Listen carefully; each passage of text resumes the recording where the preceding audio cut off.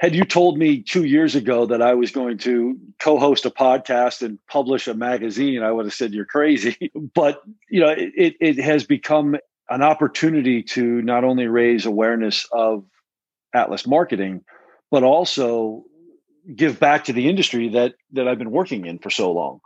Prior to that, we were trying to be all things to everybody.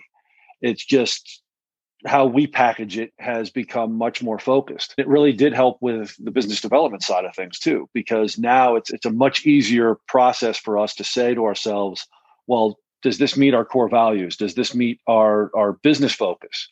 And if it doesn't, okay, great, then we can pass. So that really did help the decision-making process from a business development standpoint.